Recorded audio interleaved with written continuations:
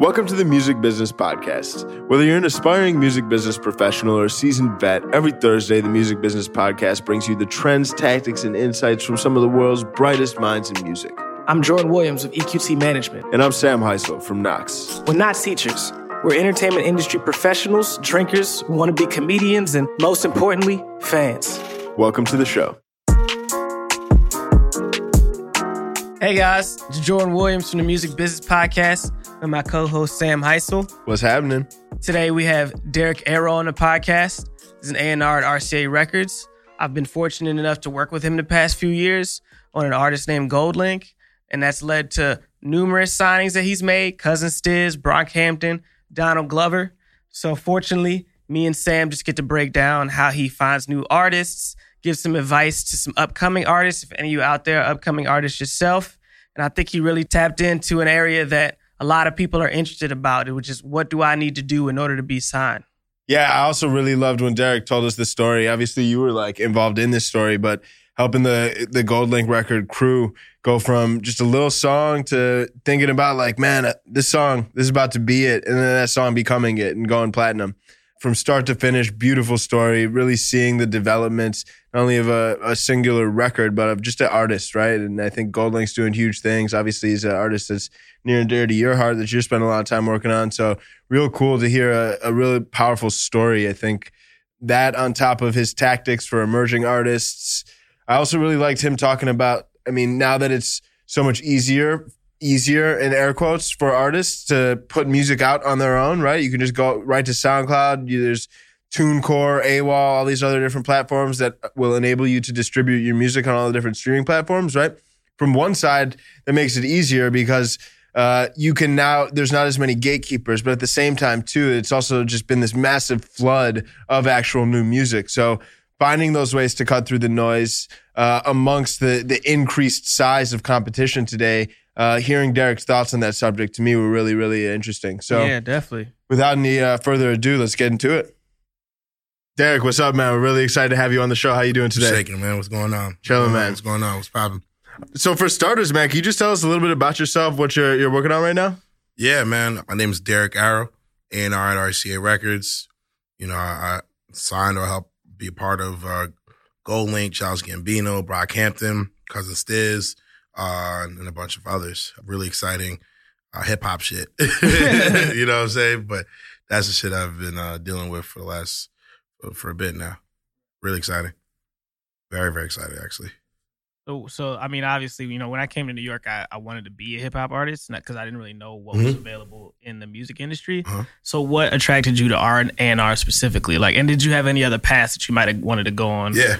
Well, I always say this. Every A&R wants to be an artist at some point. That's how they got in. But I always say that. And like you, I wanted to be a hip-hop artist myself. And I always say it was July 4th, 2007 was when I think my life changed in general, because a family friend was like, I just graduated high school. Like, what are you doing over the summer? I said, I'm trying to find a way to get in the music business. It was a bullshit answer. But I was bullshit. I wasn't like, and then she's like, why don't you apply for an internship? That's how Puffy got it. I said, literally, it just, and at that moment, I remember telling my sister, I was like, yo, I'm going to be in. I'm going to get in. Mm-hmm. And I'm like, and I had it all figured out. I was going to, first thing I went and applied to every record label that ever existed. Then I was like, my plan was I'm going to get an internship. I'm going to kill as an intern, then become, and then I'm going to become an A&R, kill as an A&R, then be able to have my own label and work on my own shit, my own music, and put that out. That was my theory. It was always get on the inside and then take over. I'm going to kill it as an A&R and I'm going to work on my own shit. You know what I'm saying? That's hilarious. That was my my idea of what I wanted to do. Right. And, I ironically ended up interning for Bad Boy with a Puff for a semester. And then in a chance encounter with an HR person at Jive at the time, she gave me her card. And when my internship with Bad Boy ended, I then ended up hitting her up like, yo, I want a new internship. And she said, come interview at Jive. The person I met with at Jive, I couldn't interned with because my schedule wasn't right. So they connected me with my man, John Eamon, who eventually went to Interscope, Stein Lauder at Interscope, but he was an assistant at the time at J Records, and he hired me as an intern, and I never left, essentially. And I stayed there since 2008, and, J Records then eventually turned into RCA in 2011, and, blah. Right. And the rest is history. Sort of history, yeah. When Jive became a part of RCA, how did that affect the way your team functioned, being part of a bigger organization? Did it change your kind of the power structure within your team? Well, the thing that was really interesting is that I just saw a lot. I've seen so many mergers since I've been there. Like when I got there, the Sony BMG merger, I think was officially happened. I think it just happened. So it turned into Sony Music, and it was RCA. It was J Records.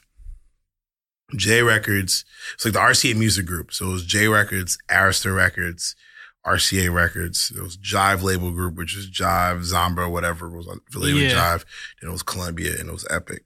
And the RCA label group, all those labels were essentially the same shit. They were all, you know what I'm saying? Like, dude, I feel like if you were signed to Arista, it was because it was like those specific artists that were signed places. Like Jasmine was signed to J, and I think because J was like the R&B, cool R&B label. Arista had like the diva fabric, like the Whitney Houston. So that's how I read it. I don't know if that's true, but that's how I read it. So Jive was doing their own thing. And when they merged into one label group as RCA Records, a lot of people lost jobs. A lot of, there was, a lot of people that was there for a while, weren't there. A lot of departments got cut really, really crazy.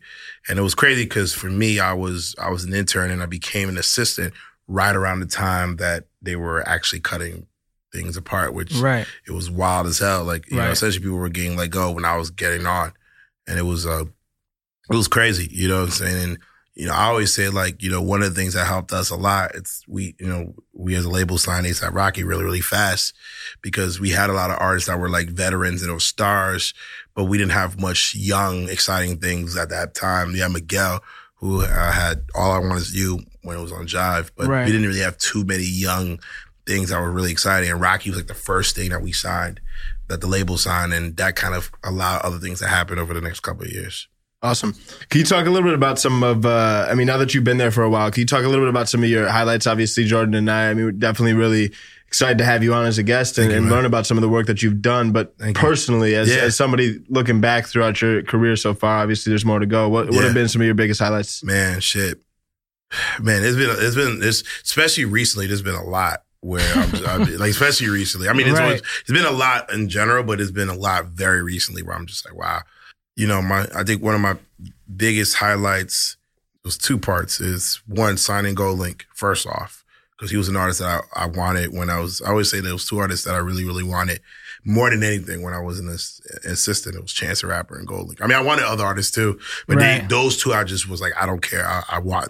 I'll figure it out. And, Chance obviously never signed, but Link, I really wanted him. And that was one accomplishment. But then the second accomplishment, which ties that one in, was having a big record with Crew last year. Yeah, man. You know what I'm saying? Because I was right there with you, bro. Right, man. I was right there with you, yo. And that was huge because I remember the day before I get into that part of it, I just remember as all that progress, I remember, working with, my co-A&R Tunji and then just with the team. And I remember how all that progress from something I was just kind of moving modestly. I'll never forget being in a meeting with somebody and they're like, oh yeah, this is early in the days. Like, oh yeah, what's happening with that record? It was like really early days. And it was like right after it dropped? Yeah, this is probably like maybe a month after it dropped. It was early days.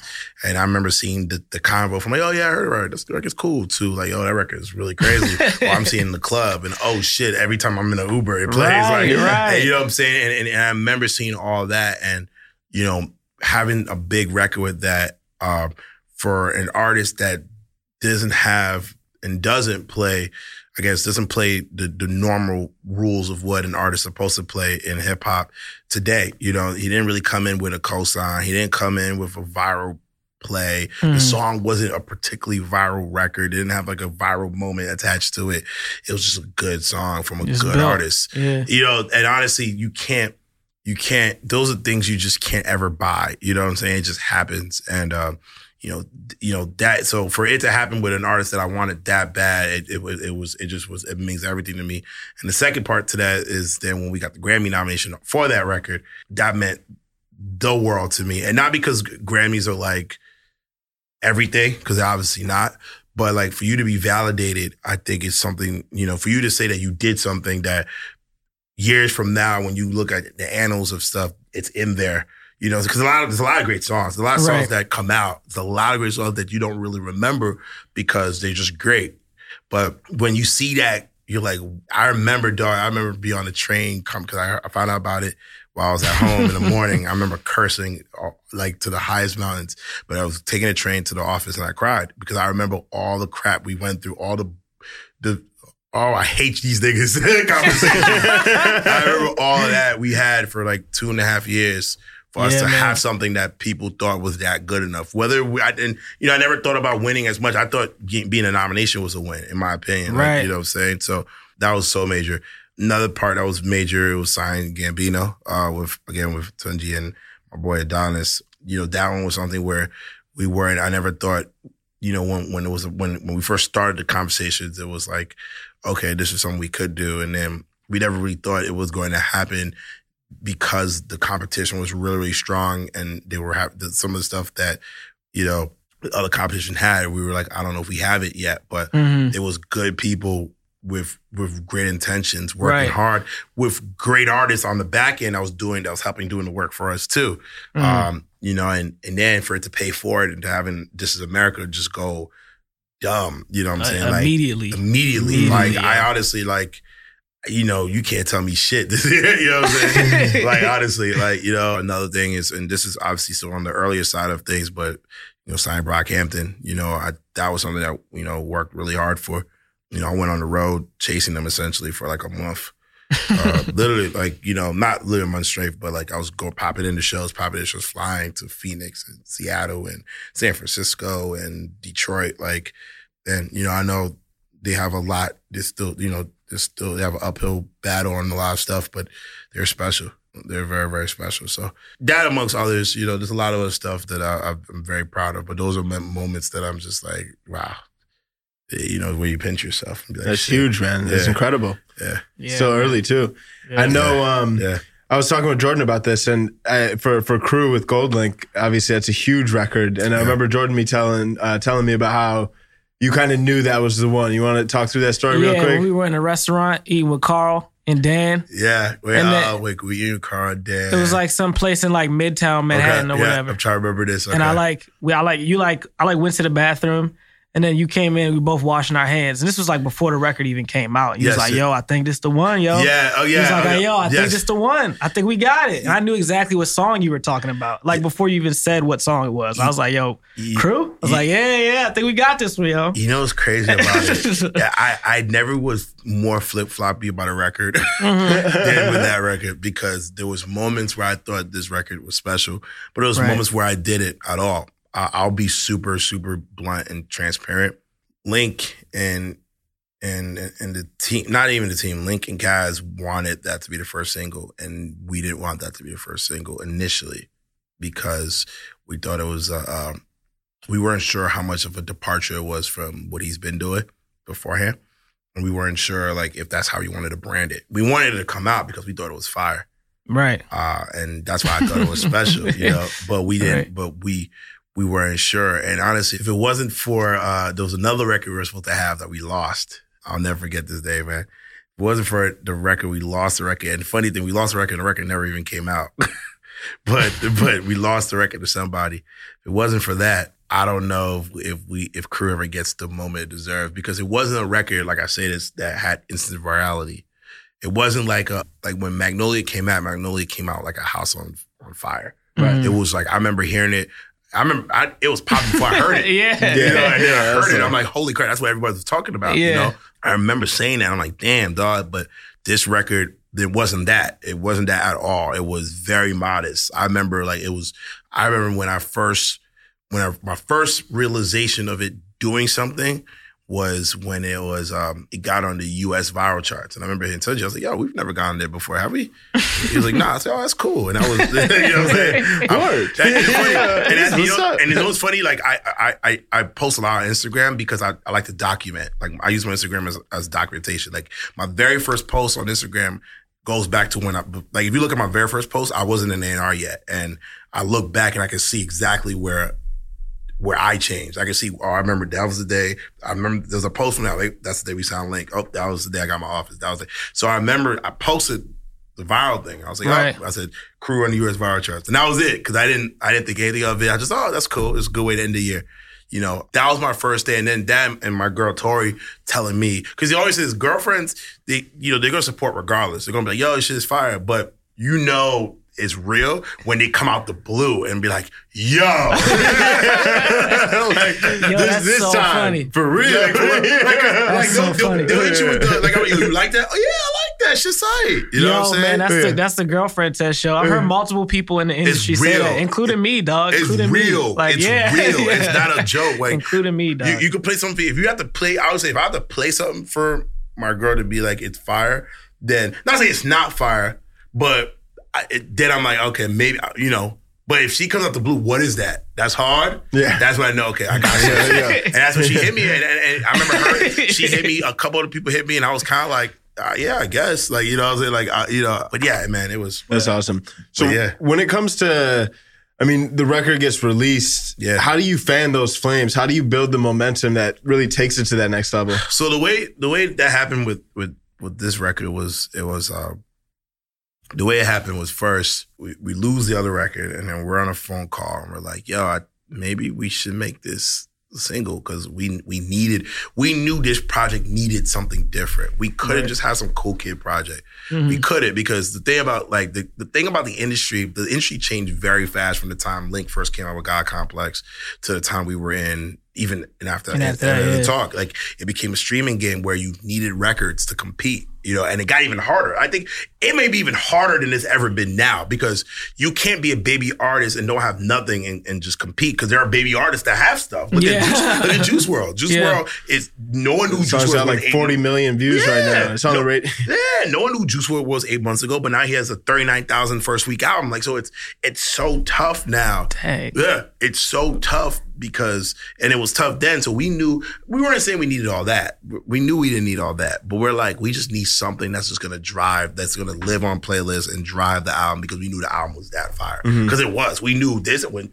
all we need you to do is hear this album and tell people, like, yo, this album took himself to a new level. Right. We didn't know what the fuck the new level would be, but we just knew we needed that. So we were like, you know, we it was between a couple songs, and then, you know, Henny was like, maybe we should do Crew, because it was doing better than anything we've ever put out before. And I was like, yeah, I guess so. And then me and Tunji would talk about it. We're like, yo, like, you know, can we hear this on the radio? And it was like, yeah, but he was like, but we don't have because remember the original version is like, the core version is hook, verse, hook. It's like very unorthodox. And then, you know, it was his clever idea to say, why don't we just make a radio version with a hook in the middle? We're like, oh shit. And then I hit up the engineer. I said, yo, can you do this? And it came back like, oh shit, this sounds like something. So we're like, all right. Then I went to, you know, Peter and everybody, and I was like, yo, like, we might have something. And I was like, because Link was that artist where it was like, he was special, but he was one of those guys who was special, but like, what do you do with it? That's right. What it was. He was like that classic type of thing. Like, what do you do with this? Like, he's this left field selection rapper. You know, what do you do with this? And, you know, I was going to the shows, like, we all saw it, but, you know, and we knew he was building up a level of culture, but it was still like, what do you do with it? And, but I was like, we have something to try something with. I played that, Meditation, Pray Every Day, and the infamous Andre song that's never coming out. Say what? Yeah. I mean, everybody knows it exists. Yeah. Everybody knows it exists. The photos came out. Yeah, everybody knows it exists. But like, I played that in the A&R meeting, and just to get them like, holy crap. And then we had Link's product manager then set up a small meeting with like core team, and we played all those records. And then I remember Gio had a promo was like, play Crew again. And when he said that, I was like, oh yeah, he feeling it. And he's like, yeah, I think we might have something.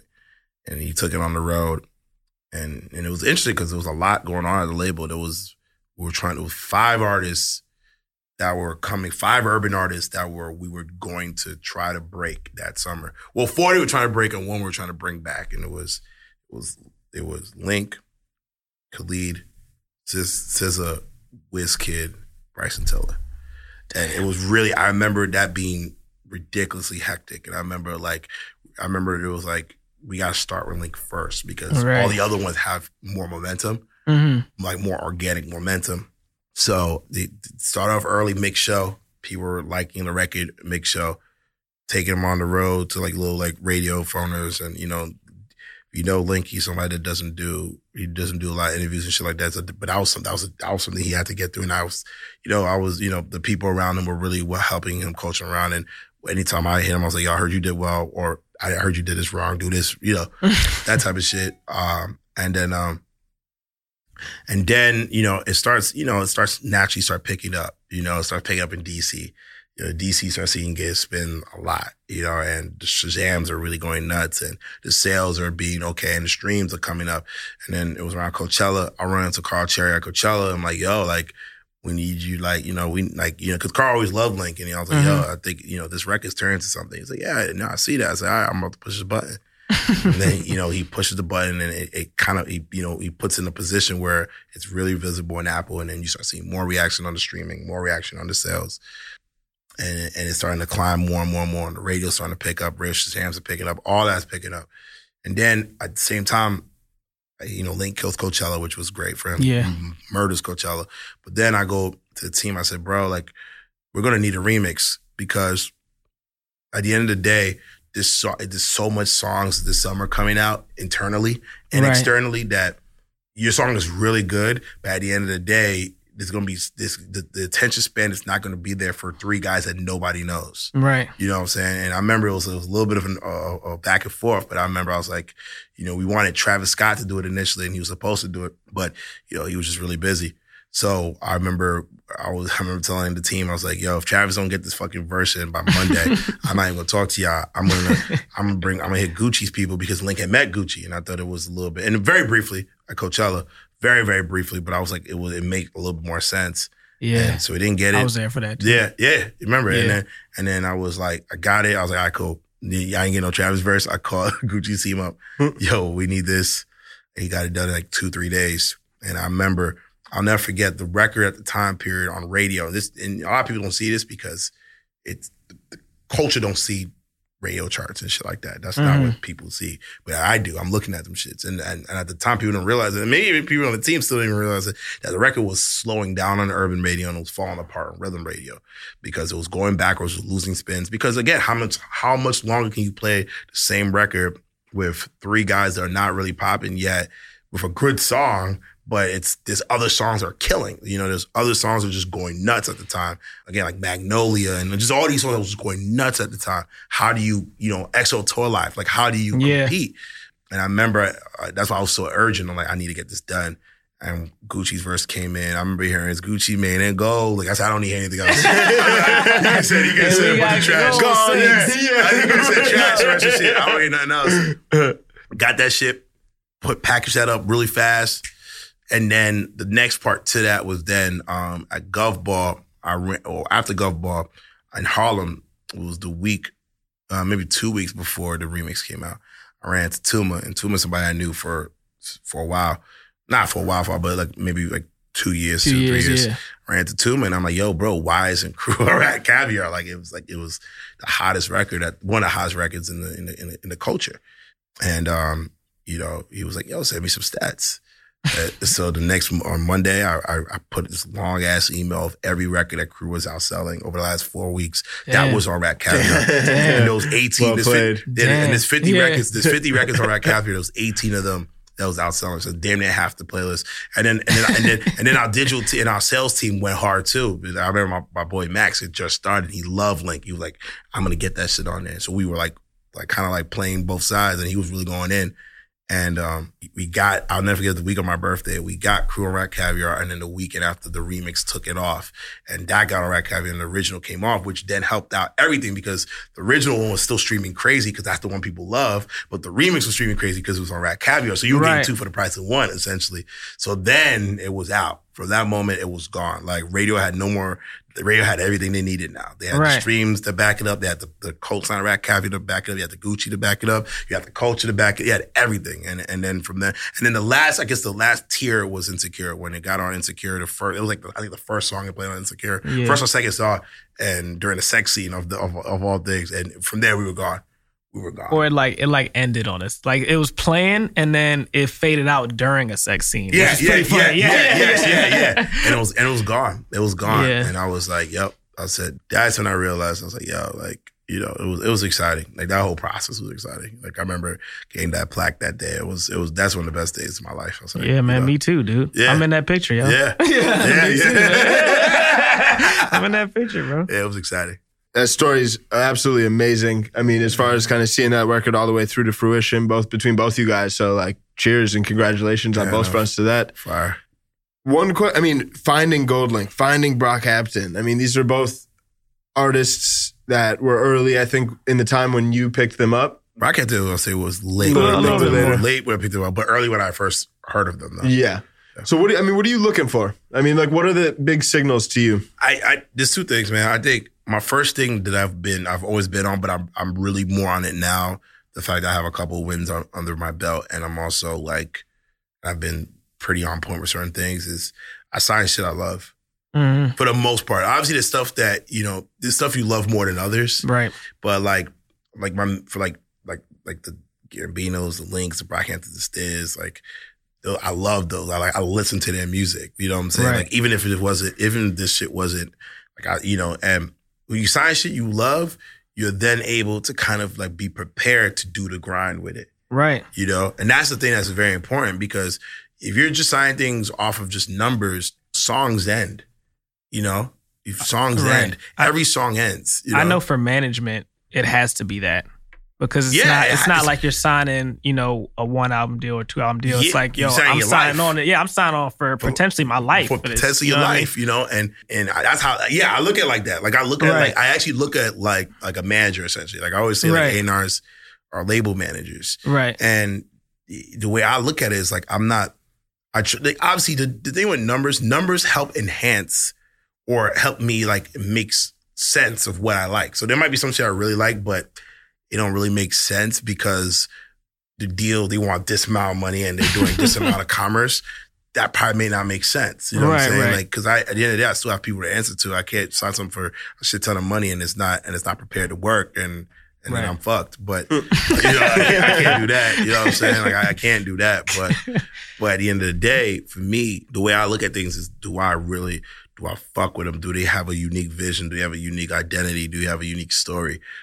All the artists I've mentioned, they have unique identities and stories. Like, like I just came back from Boston and Stiz he did a pop-up show for anniversary of Suffolk County. Sold 1,000 tickets in 6 minutes in Boston. Damn. 1,000 tickets in 6 minutes. Damn. And granted, like in everywhere else, he could probably do maybe 300 and like maybe 4 or 5 in certain areas, right? But like 1,000 in 6 minutes in Boston. That's crazy. Like, I don't give a fuck who you are. Like, when you have that, there's something real. Right. There's something real because there's something that people have perspective on. Like, this guy has something different to me. Right. There's a lot of rappers in Boston. You know what I'm saying? Like, there's a lot of rappers in Boston. There's a lot of rappers everywhere. You know what I'm saying? But he has a very specific idea and ideology and vibe that people really connect to, especially in that city. It's my job and his job and Tim's job to kind of take it past that, like a la Wiz did from Pittsburgh. And that's our job and we're figuring it out. But like, when you see that, you're just like, there's something special. You know what I'm saying? Like, you don't get that every day. And that's something that you always gotta have your version of that in some form, in some format, with like, with Brockhampton, I knew about them, me and Tunji, we both knew about them since 2015. Yeah, that's around the time I heard about them. Yeah. 2016, something like that. 2015, and we were looking at them separately. And, we were kind of peripherally, like, and I always call it, like, Brockhampton was part of, like, the Pigeons and Planes class. I would say there was a bunch of rappers that were like, it was post Chance the Rapper, and labels were trying to sign the next. Chance the Rapper was post Kendrick Lamar, right? So when Kendrick popped, labels were trying to find the next rapper who could be alternative but be real hip hop. Like another Kendrick Lamar. So then Chance came in. Chance didn't get signed, but then became a post Chance because he hit it so hard, but he didn't sign. Right. So everybody was trying to find someone who could be Chance Kendrick, right? And that's where a lot of guys like Link and Rory, Mick Jenkins, all those guys kind of came up in that time period. But Pigeons and Planes was really championing a lot of them very, very, very early. Like championed them crazy. A lot of their first looks were Pigeons and Planes and Brockhampton. Well, Kevin and then the rest of the Brockhampton guys, Matt and all those guys, was on Pigeons and Planes. And so I was familiar with them. I thought it was very, very, very early. And, I kind of stepped back. I'm sure Tunji did the same. We stepped back. And then, around time Saturation came back, we started paying attention. And it wasn't, and honestly, I think they did thing on their own. They were with Empire. They're like, we're just going to do it on our own. And then, it was like this year I went to a show at Irving Plaza, did it 3 nights, Crazy. 3 nights sold out Irving Plaza, where my girl was part of this show promotions company, and she and her team did the last show, which was in September of last year.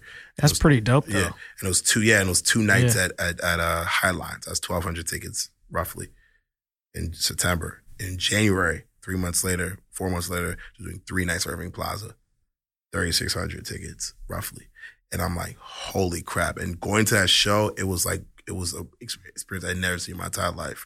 From the fans to them on stage, it was like this. It was out of body. Top 5 shows I've ever been to in my entire life. So how does what you do for the artist differ from when you find a GoldLink and you're like, I want to help this artist build and really take them to the level I think that they can be at, or when you sound like a Donald Glover, who's already got the fame and the fortune, what is your role and how does it change in situations like that? Everything, I would say artist and repertoire is the most important, like it's what A&R is, right? Right. And there's artists and there's repertoire. And repertoire is, I think, a word that people don't think about when they talk about A&R. Yeah. And I think part of repertoire is everything else, right? Mm-hmm. And it's, what I mean by everything else is do whatever it takes. For somebody like GoldLink, there was a lot of like being there and not being there at the same time, because he was somebody else very creative. So we were never infringing on his ideas, but we also knew there was some shit he never did before. And obviously neither of us had ever done before, but we were more privy to what it takes because we were on the inside. Right. And he never understood what that was because he never went through it at that time period. So we're like, nah, we need this. Like, again, when we went into At What Cost, we didn't necessarily say we needed a radio record, but we knew we needed something more than just something that's cool. We didn't need another Spectrum. We didn't need another Dance Army. We didn't need that. We needed something that was going to cut through a lot deeper. And it was our job to if he created him, either he either help create it for him, or if he's created, help facilitate in the building to get it where it got, right? Right. For someone like Donald, where he has everything and his team is so fucking good, our job is extra hands and legs, man. Like for This Is America, they did that shit themselves. They had the record early, without a lot of the accoutrements to it. You know what I'm saying? But like, where we really helped in is like, we helped out with whatever artists that were done, helped get that shit cleared. Like, we were literally working the phones up to the final hour, getting that shit cleared. Like, I helped get Block Boy on the joint. Like, Tunji brought in Ali. Like it was all these different things. We all helped out with mastering. Like, we all, myself and Yadams, were all, whatever it took to get this record out and done the way it needs to be sounded. Like, we're not, anybody would be foolish to say, yeah, we A&R that. Fuck that. No, like, we help. Because at the end of the day, I think regardless of what it came out, but the difference between us and us helping them and them putting out was like, they're able to focus on making sure the video is that fire and making sure certain things are that fire because we're focused on that part. You know what I'm saying? Right. Like, these are the things that people don't understand when you go to a major label. It's not just, you get money, but you have people. You have actually bodies that will take your mind off everything else. So your work focused on your records and shit like that. Okay, well, you're focused on making a record fire. Well, we're focused on making sure the song can actually come out. You know what I'm saying? Like, the clearance process was a hilarious process. Some of the shit that I didn't expect to be issues were issues. I'm like, wow, this is funny as shit. You know what I'm saying? But if they were doing it by themselves, it probably would have pushed things back. Who knows? It may not made the deadline for Saturday Night Live. Right. And then it drops a week after Saturday Night Live, and it doesn't have the same impact. Like, these are all different stuff that we helped out to get to that point. So, and that's the same process for the album. Is like whatever is necessary. Sometimes what's necessary is nothing. Yeah. It's nothing. They give you the album and they do what they do. But some things is everything, and every artist depends. Right. Word. That's awesome. So for Donald Glover specifically, I mean, didn't he say he didn't want to make music after his last album? Or he was like, "This is the end of this current chapter." I still don't know where that came from. No. I still don't know where that stands personally. Yeah. I mean, he dropped "This Is America." Which Well, no. Well, He said this one was gonna be the last He was one. referring to this album, and I still don't know where that stands. I'll keep it a buck. Yeah. He like, bro, I got my fingers crossed though. Yeah. Yeah. I have no idea where that stands. I'm like, Yeah. man, just keep making hot shit, bro. Word. Totally. So one segment we've been toying around with doing is like a hot take segment, but not necessarily hot takes that are our takes. Okay. More just things that we want you to respond to because Let's do they're it. kind of opinionated takes on the state of the industry. Trend stereotypes. Yeah, that sort of thing. Let's do it. Let's Yeah. do it. This one came straight from Jordan. No, I'm playing. So these are neither of our opinions. Yeah. But record labels are commodities. It doesn't matter who you sign with. Why is this true or false? Doesn't matter who you sign with. That's false, and I'll say why it's false. I understand the idea behind it because every label has A&R, promotions, marketing, publicity, digital, sales. They all have. Every record label has that. They all. But the reason why it matters who you sign to is because not everybody has Derek. Not everybody has Tunji. Not every record label has Orlando. Not every record label has, Sycamore. Not every record label have, Adonis. Not every record label has certain people that will care for that artist. Like, there's some artists that I would not be able to do. Why? Because it's just not me. And our company isn't for it. Simple as that, and that's just facts. But there's certain artists that I can do and I can do it better than this person could do it because that is me. You know what I'm saying? And they could be like, well, they could be independent. Okay, they could be independent. But that goes back to what I said initially, because eventually if you're trying to break big, you need hands. And you could get it via an empire. You could get it via certain things as well. I'm not saying you can't, but the amount of the major labels have so much bargaining chips that a lot of others don't have, because most major labels have at least 5, 6, super key marquee acts that you can, whether it's for television slots or whatever the case may be, they have as much that you can say, well, I'll trade you this for this. You know what I'm saying? Like, you help me get this one, we help you get this there. You know what I'm saying? So it's like, whereas a lot of indies don't have as many a lot of times. So the people that's bringing it in is so important, because I could sign, there's some guys I may know how to do like, super like SoundCloud rap. There may be guys who really know that shit. Right. I don't know. Like, I like it. I like some shit I like, but I'm not in the club trying to find the next Lil Pump. Like, that's not me. And I fuck with Lil Pump, but that's not me. There's somebody who probably is that. You know what I'm saying? And that person makes the difference between going to wherever he goes to than going to wherever I'm at. You know what I'm saying? Like, not every label has each one I'm mentioning, Mark Pitts or whatever. Not everyone has that. And I think that's where, not all labels are the same. The ideas of labels are the same, and the overall structure of the labels are the same, and some of the functionalities. But I think I think Henny said this one time in Billboard with Link. He said, "You sign to a label for the people, not just for the label," and it's true. Like, if you're the people you look at and say that person gets it, and they're gonna help advance what I'm doing, they make the difference of what you're going, what you're shit, yeah. Right. Totally. Yeah, man. All right. So we got the next one. And I wrote some of these, Sam wrote some of these. but we like he said, we don't necessarily agree with all of them. These are the softest hot takes ever. Right? So nah. That's a cold take, man. My ass is cold, man. Somebody told me this. Because some of these people don't get it. Like these are hot takes because a lot of people just don't get the industry. Right, they just don't get the industry. For sure. You know what I'm saying? Sure. So this is a hot take. Oh, hot. Record labels are a dying breed. We've all heard that. Nah, I don't. What's up? Nah, I don't think so. I don't think that either. I do think that. I think in terms of the music industry in general, there are less gatekeepers. What I mean by there's less gatekeepers, there isn't one singular place where you can eat. You know, even as 5 years ago, like if you weren't getting on the blogs, you weren't going to get the energy. If you weren't getting the energy, you weren't going to be able to get on radio. If you weren't getting on radio, you ain't popping off, right? Now, if you have the right song on SoundCloud or the right song on Spotify, you can create enough energy to be able to go on the road, sell your merch, or sell your tickets. That's, it's as D2C as it probably could be. You know, Rockhampton, they're eating before us. Right? Right. But again, there's a reason why. If you look at your favorite artists on any genre, let's go hip hop. You go hip hop, you look at your favorite artists, put 10 fingers and name 10 of your favorite artists. More than likely, no less than 9 of them is signed to a major label. Not less than 9 of them. And there's only one person that might be in your favorite top 10 that isn't signed to a major label. You know what I'm saying? But most likely, 9 of them are signed to a major label, if not all 10.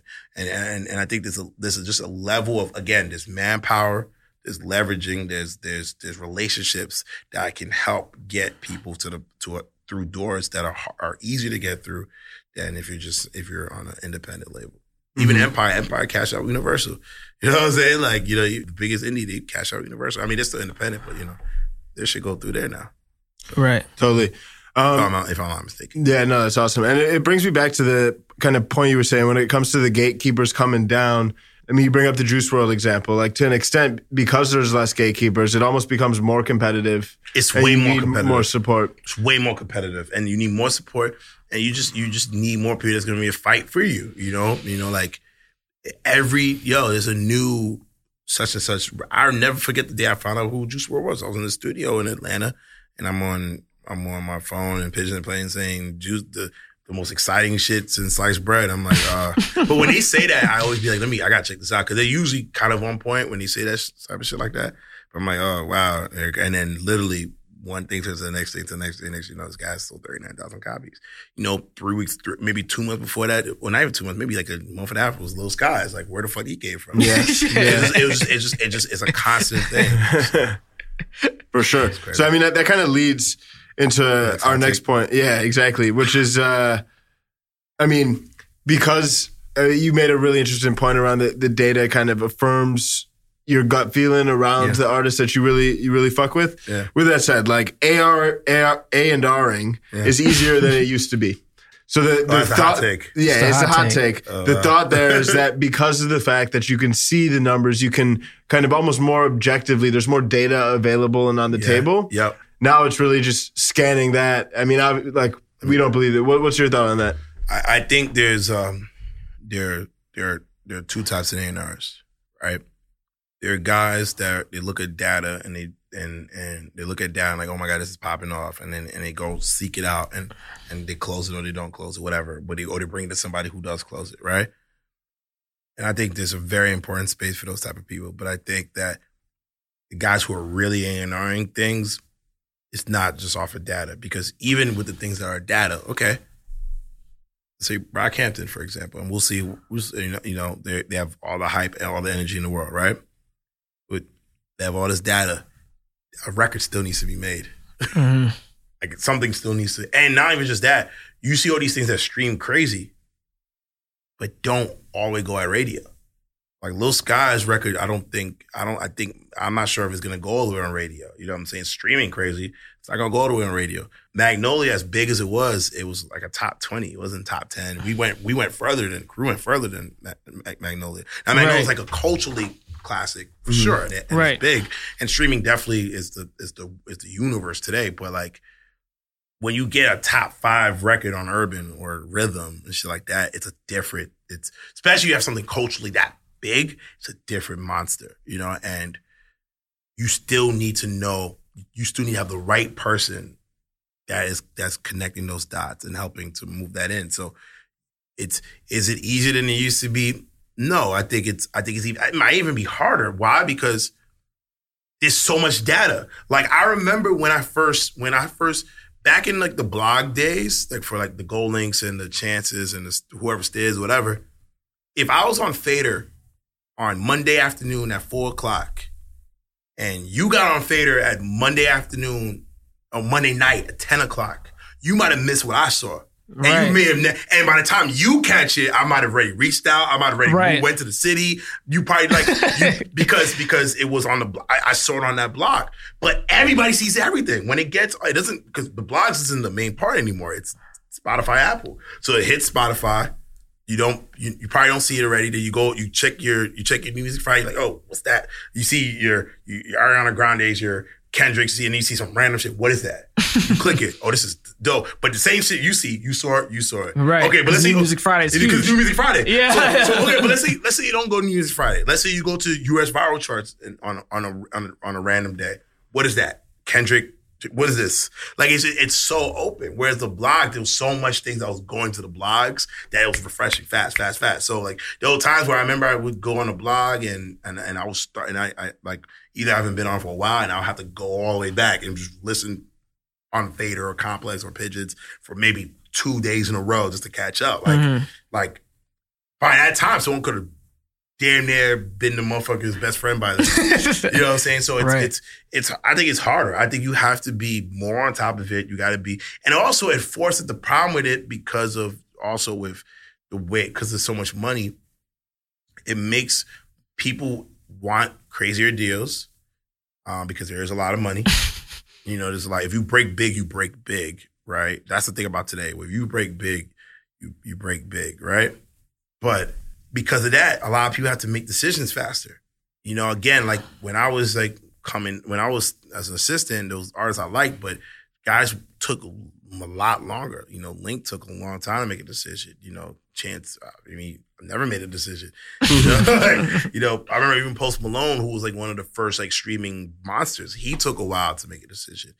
Bryson Tiller took a while to make a decision. It wasn't like you see him on Monday, he's meeting with every label by Wednesday, he has a deal signed by next Thursday. Like that's how shit is today. Like literally. Like I seen guys that I just found. I remember when I first heard YB in the Mirror, and then literally 2 days later, he's at Atlantic and he's doing the Instagram people all day. I'm like, God damn, shit just came out. Like, it was, so I think it's even harder. I think you have to be more on your gut and more sharp than you've ever been, in my opinion. And then when you have it, then you gotta know how to work it. Mm-hmm. The numbers, because eventually, let's say you catch it. Like I remember there's an artist, I'm not gonna say who it is, but it was an artist that was on a bunch of good playlists, and got signed late. And by the time he got signed, he got taken off the playlist. And then so now what do you do now? Because the artist is not on the playlist anymore. I hope you believe, because you believe. That'll keep you going too. Keep you going. But if you don't believe, Yeah. If you don't believe, then you're fucked. So that's funny because in management, it's not always like that. So from my experience, it's talking to this artist, getting to know them for a little bit, maybe doing some stuff for free, and then building that relationship with them on a personal level. And then once it gets to the point it makes sense for the both of you, and then you do it. It sounds like the labels are going in the opposite direction. But honestly, I think that part is driven by the artist now. Like I do think yes, there are labels that want to. I think there are some labels, again, not going to say who, but there are some labels that are being super aggressive because some artists are making decisions that fast. Yeah. There are artists that I'm like, you have no business being signed to a record company, bro, because what you're going to get from the record company is no different than what you're getting now. Because you're just too small. Like, you're too small. Like, it's like, every label has so much. They have so much. They have top tier artists. They have bottom tier artists, right? Mid-tier. Right. There's so much for them to pay attention to little old you in the way you probably need to be paid attention to when when in those stages, and a lot of artists and managers don't understand it. They don't get it. Like a lot of these kids there making shit in their bedroom and it just pops out. And, you're like, and you don't get what going to a label actually does. And what that advance means. Yeah. You know, like they're just looking at that. They're like, oh, I'm getting this bread, cool. And then you look back and if your record doesn't work, they're like, well, what happened? You're like, ugh. You know what I'm saying? And they don't get that. Right. But that's why I think it's like a ripple effect. I think the artists are moving faster, and therefore the labels are trying to. And labels always want to be early, like even like the ones who are late. They always want to be early. They always want to be like on it first. So they're trying to make sure that sometimes they sign shit too early, and it's like, bro, why? Like the fuck, like what the fuck is gonna do? And you just end up hurting the artist's career. Yeah, because the artists because a lot of artists when they sign to a label, they and it makes sense. They've been working their whole life to get paid well enough, right, man? And they actually do. Like most advances are at least well enough for somebody who's never like. Obviously, advances are comparable, but like most advances are like to get all that at once is like it's something that you probably never thought you would ever see. Right. So they immediately go into the thing. It's kind of like, yo, I mean, I made it where you're just starting. Right. And now the work starts there. The work starts here, and you're coming in with your guard down, and then the label is probably like, well, we just wanted to get you and have you locked in, and now you're locked in, and I see you when your record pops off. Like. Totally. So, no, we're coming up short on time. So, I got one last question. That kind of no, not at all, man. No, we love this. We can stay here all night.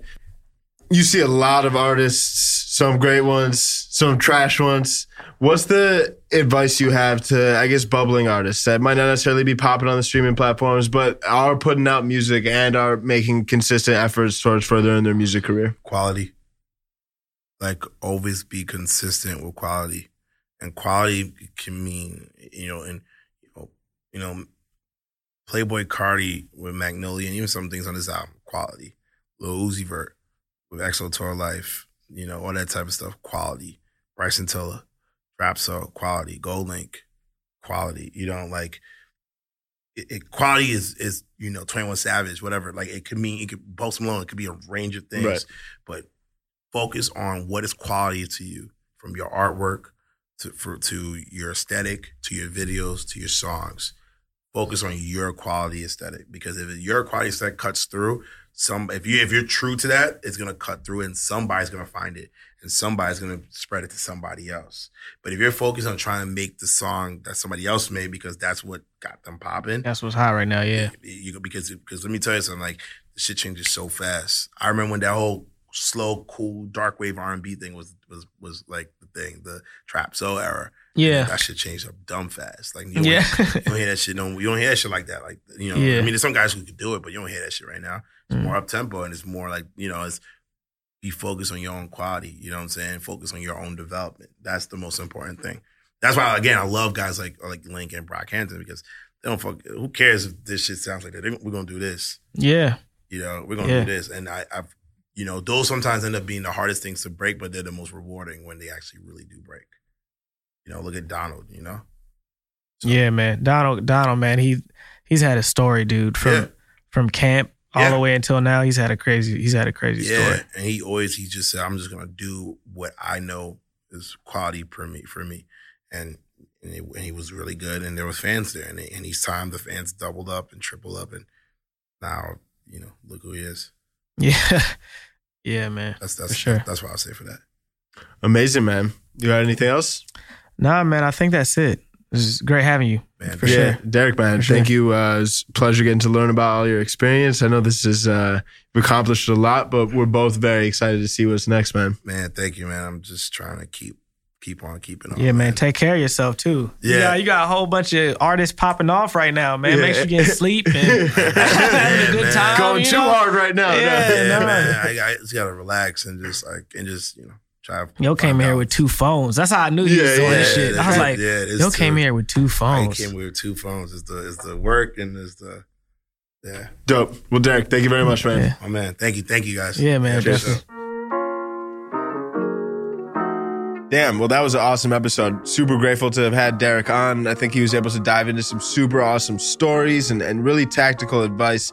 I think one of my biggest takeaways from him was quality first, right? I think don't by any means want to discount the importance of creating and building an audience, but at the same time too, I think as an artist, as people on the show, listeners that work very closely with artists, I think refining the craft, I mean, that's at the foundation of all of this. All these other tactics that we're trying to showcase on this show are really all for nothing if there's not quality music, quality product at the foundation. I think it's easier than ever to actually record music and distribute it online, but by no means does that mean that you should be sacrificing quality in any way, shape, or form. So that definitely really struck a chord with me. What did you think, Jordan? Yeah, I thought it was good. I thought another thing that he talked about that I could relate to was finding artists, because everything now is so easy to make. It actually makes it difficult for artists to stand out. So I think when you hear a lot of music critics, especially for hip hop today, said, they can make these songs so easy. These songs they don't have a lot of skill to them, but that's not necessarily relevant because they were able to stick out from a bunch of different artists, and a lot of the skill is obviously underappreciated. 100%. Well, as always, if you guys like the show, please don't hesitate to go to the podcast app on your phone and leave a review. That goes a long way in helping us continue to improve the show, as well as make sure the show can get in front of more people. And if you guys have any different requests for guests, for anything, go ahead. Just reach out on our site, musicbusinesspodcast.com. Got a contact button. Would love to hear from you guys. Thank you so much. And on that note, we out.